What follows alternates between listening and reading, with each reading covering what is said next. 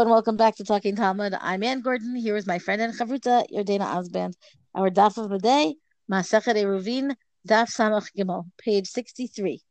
Now, if you recall, yesterday we left off with this very interesting discussion, or at least interesting to us, about the question of whether, or it's not a question, it's a statement that a person is not allowed to answer Torah, to provide a psak or, speak really in front of if the person's Rebbe, his teacher in Torah, is right there. And so there's some discussion on these dapim about what does it mean for the teacher to be right there. Does it mean the teacher has to be in the same town? Does the teacher have to be alive anywhere in the world? Does the teacher have to be in the same room? Right. So there's a whole, Gemara-like discussion on exactly what this entails and why this entails. And it should be clear that what we're talking about here is, I would say, paskening, right? Meaning adjudicating an issue of law when the person who taught you your own Torah is somehow, right, however it's going to be defined, is somehow there. And we're not talking about, well, again, it might depend on where your Rebbe is going to be, but the idea of like, can you answer something that is not a psak, but just something that the other person didn't know, if your teacher is not in the same locale, but alive and well, let's say, there is much more leeway to do so. So too, if you see that somebody is about to do some sin, right, that they're doing the wrong thing, and what happens if your Rebbe is again alive and well and right there? Are you allowed to jump in and tell that person not to do the sin? And the answer is for that you are, right? Meaning anything that's going to prevent chait, there's a lot more leeway around that kind of thing. But for the most part, there's a concern about, and we mentioned this before. There's a concern about honor to the Rebbe, and also because in part it's an honor, and in part it ends up being an inappropriate question of whose Torah is the right thing to say. It is worth reading this inside.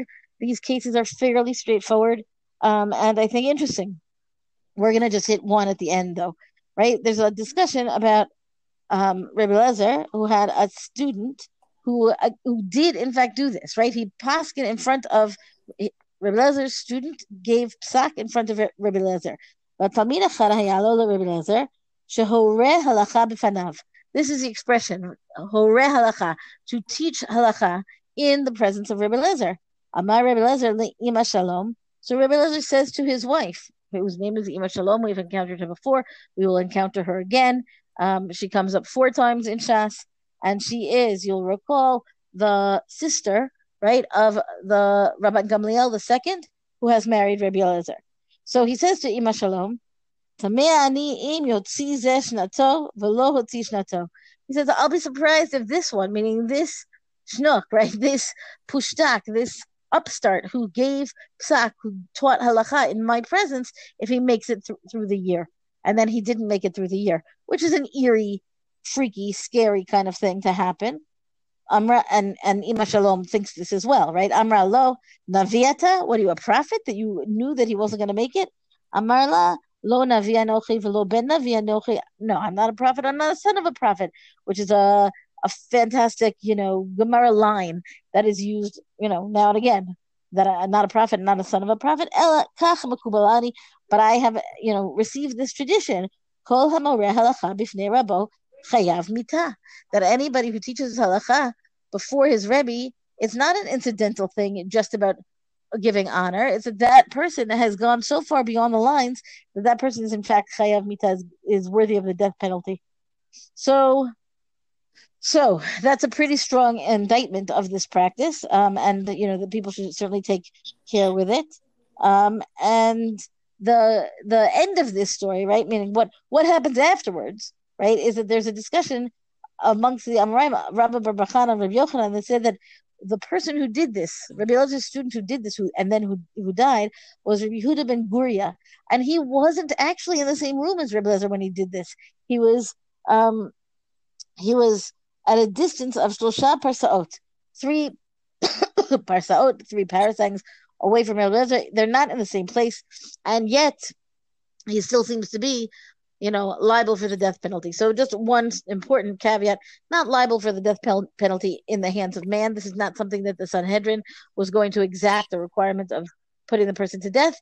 But apparently, right, Misa B'dei Shamayim, that the person would be put to death by the heavenly courts. Indeed, he did not make it through the year.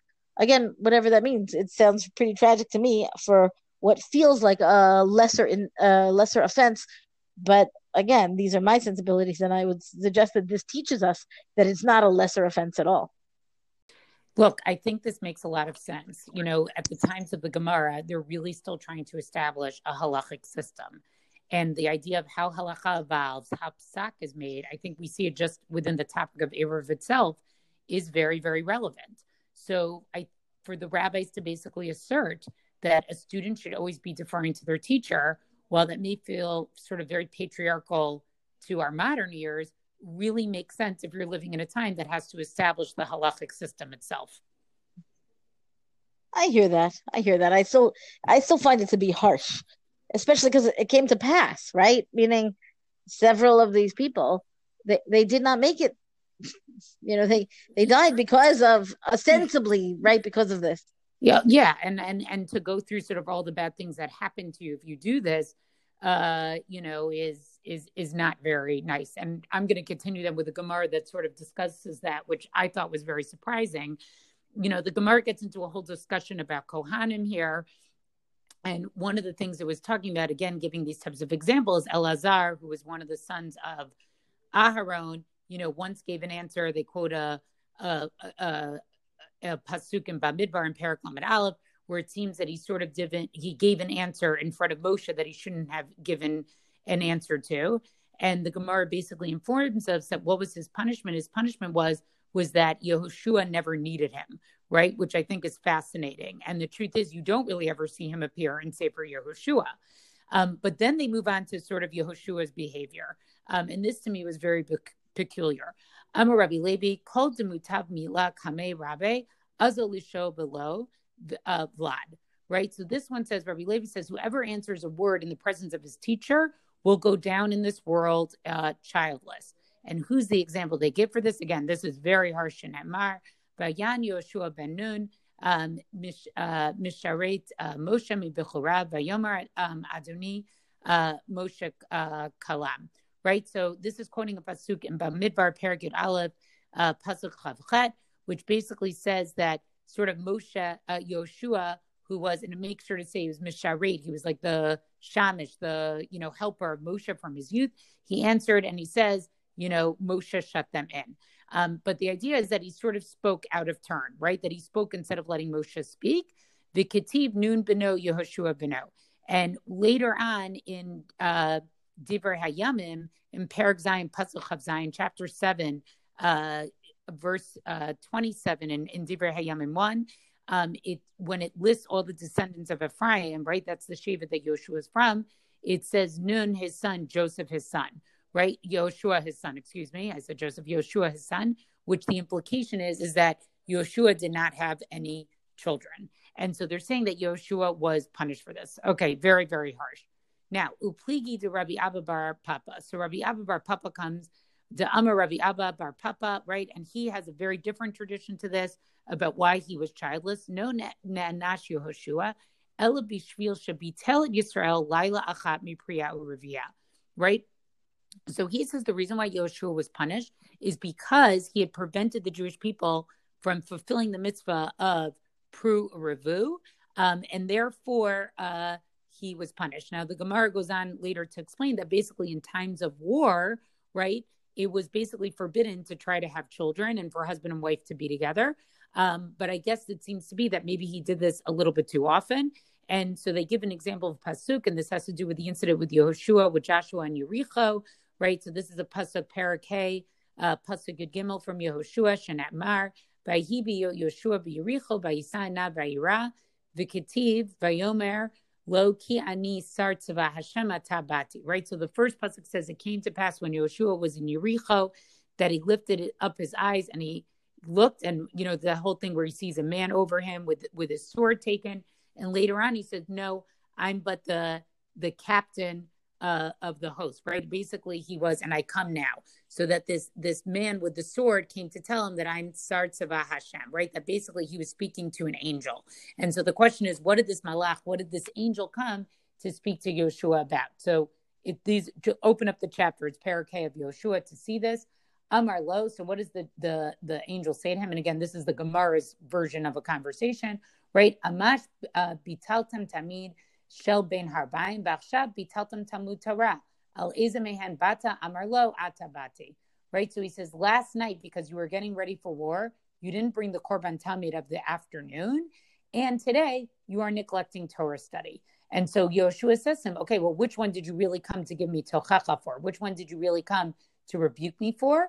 And so he says, and again, quoting the pasuk now, ata bati, right? Now I come, right? So the idea is saying he didn't come last night when he didn't give the Korban Tamid. He came when he wasn't learning Torah, because that one it's more severe. And so the Gemara says, Miyad vayilach Yoshua balayla huhu b'toch ha'emek v'amar Rabbi Yochanan melamed shehalach be'omakah shel halacha. And so immediately afterwards, right, it says, now again, this is a different parak. This is in Parak Chet, Pasuk Yud Gimel, where it says Yoshua walked in the midst of the valley, right? He worked in the Emek. And Rabbi Yochanan teaches this to mean that he walks be'omakah, in the depth of halacha, right? That he sort of rededicates himself to Torah study. What was fascinating to me about this is that the classic pasuk that we use to explain the obligation of Torah study is actually from Sefer Yehoshua, and it's in Parak Aleph Pasuk Chet, Lo yamush Sefer HaTorah zemi picha v'higadata bo yomam v'layla laman tishmor lasod kechol hakatuv bo ki az tatzliach et derachacha v'ad taskil. Right. So again, this is chapter 1, verse 8 of Sefer Yehoshua, where it basically says, right, let this book of teaching, let this Sefer Torah never leave your lips. And then v'higata bo yomam v'layla, you should recite it day and night. That is the classic pasuk we use for saying where you need to learn Torah from, right? And fascinating that it doesn't appear actually in the Torah itself. It's from Nevi'im, right? And then so it says, so that you will observe, faithfully everything that is written in it, and then you'll prosper, and then you will be successful. So I just wonder if there's something else going on here in the Gemara. Again, this is sort of a Daf Yomi question, right? Where we're going to be moved on already by tomorrow, where it's sort of Yehoshua, who is the source for learning Torah, is also accused of not having dedicated himself to learning Torah. Now, again, this sort of makes sense that the first time you would see this would be with Yehoshua, because I don't think this is something that would happen with Moshe, right? Moshe is the one who's receiving it from Hashem. Yehoshua's job is to be the next person to transmit it. So maybe what is so egregious here is that if Yehoshua's job is to really transmit it to the next generation, forgetting to learn Torah at all, right? So first of all, let me back up. I think it makes sense it's Yehoshua, therefore, who gets the mitzvah of learning Torah, right? Because it's already now, it's a transmission, it's a chain. It's different than Moshe, who receives it directly from God. But the second piece of this is, I think this then makes sense, like why it was such a grave transgression for him not to be engaged in Torah study. So I find this interplay between, on the one hand, being the upstart who teaches Torah before his Rebbe, right? Who answers the situation before Moshe Rabbeinu, right? Is on the one hand, what do you call it? Like an over-eagerness, let's say, and then the reluctance to dive in afterwards. I'm not sure that it's not, that it doesn't make perfect sense. Everything you've said, I completely agree with in terms of the next generation, right? That the mitzvah of Talmud Torah makes sense in Sefer Yehoshua as opposed to, the mitzvah itself is in the Chumash, but the discussion of it or the verse that's going to, emphasize it makes sense to me from Sefer Yehoshua, because that's where they have a book of Torah already, right? As opposed to it unfolding as they're experiencing it. But on the other hand, I feel like Yehoshua really got his big rebuke. I'm not sure that, the idea that he then has to then delve into the same thing that got him in trouble when he was, too immersed in it beforehand. I hear it. I hear why he might have been a little bit more reluctant. Right. I'm reading in, but Yes, but don't you agree with me? Like there's something to it that the mitzvah of learning Torah comes from Yehoshua, and this is what he's being accused of. But I think if you just read the daf, you don't necessarily make that connection right away. It's something right. You have to know from before. And it's one of these things where we would say, again, go look up the verses. Right, exactly. Although this pasuk with the learning Torah isn't even quoted, But very interesting depiction of Yeshua, who I feel like we don't always hear so much about. He's a quieter personality, Right, for sure. Also interesting to me that I think in terms of being a leader, and this is totally a tangent, and then we'll wrap it up. We don't hear much about Moshe's children at all later on, right? Like that line sort of seems to die. And Yehoshua also, it's that he didn't fulfill Pur Revu, right? He also didn't have children.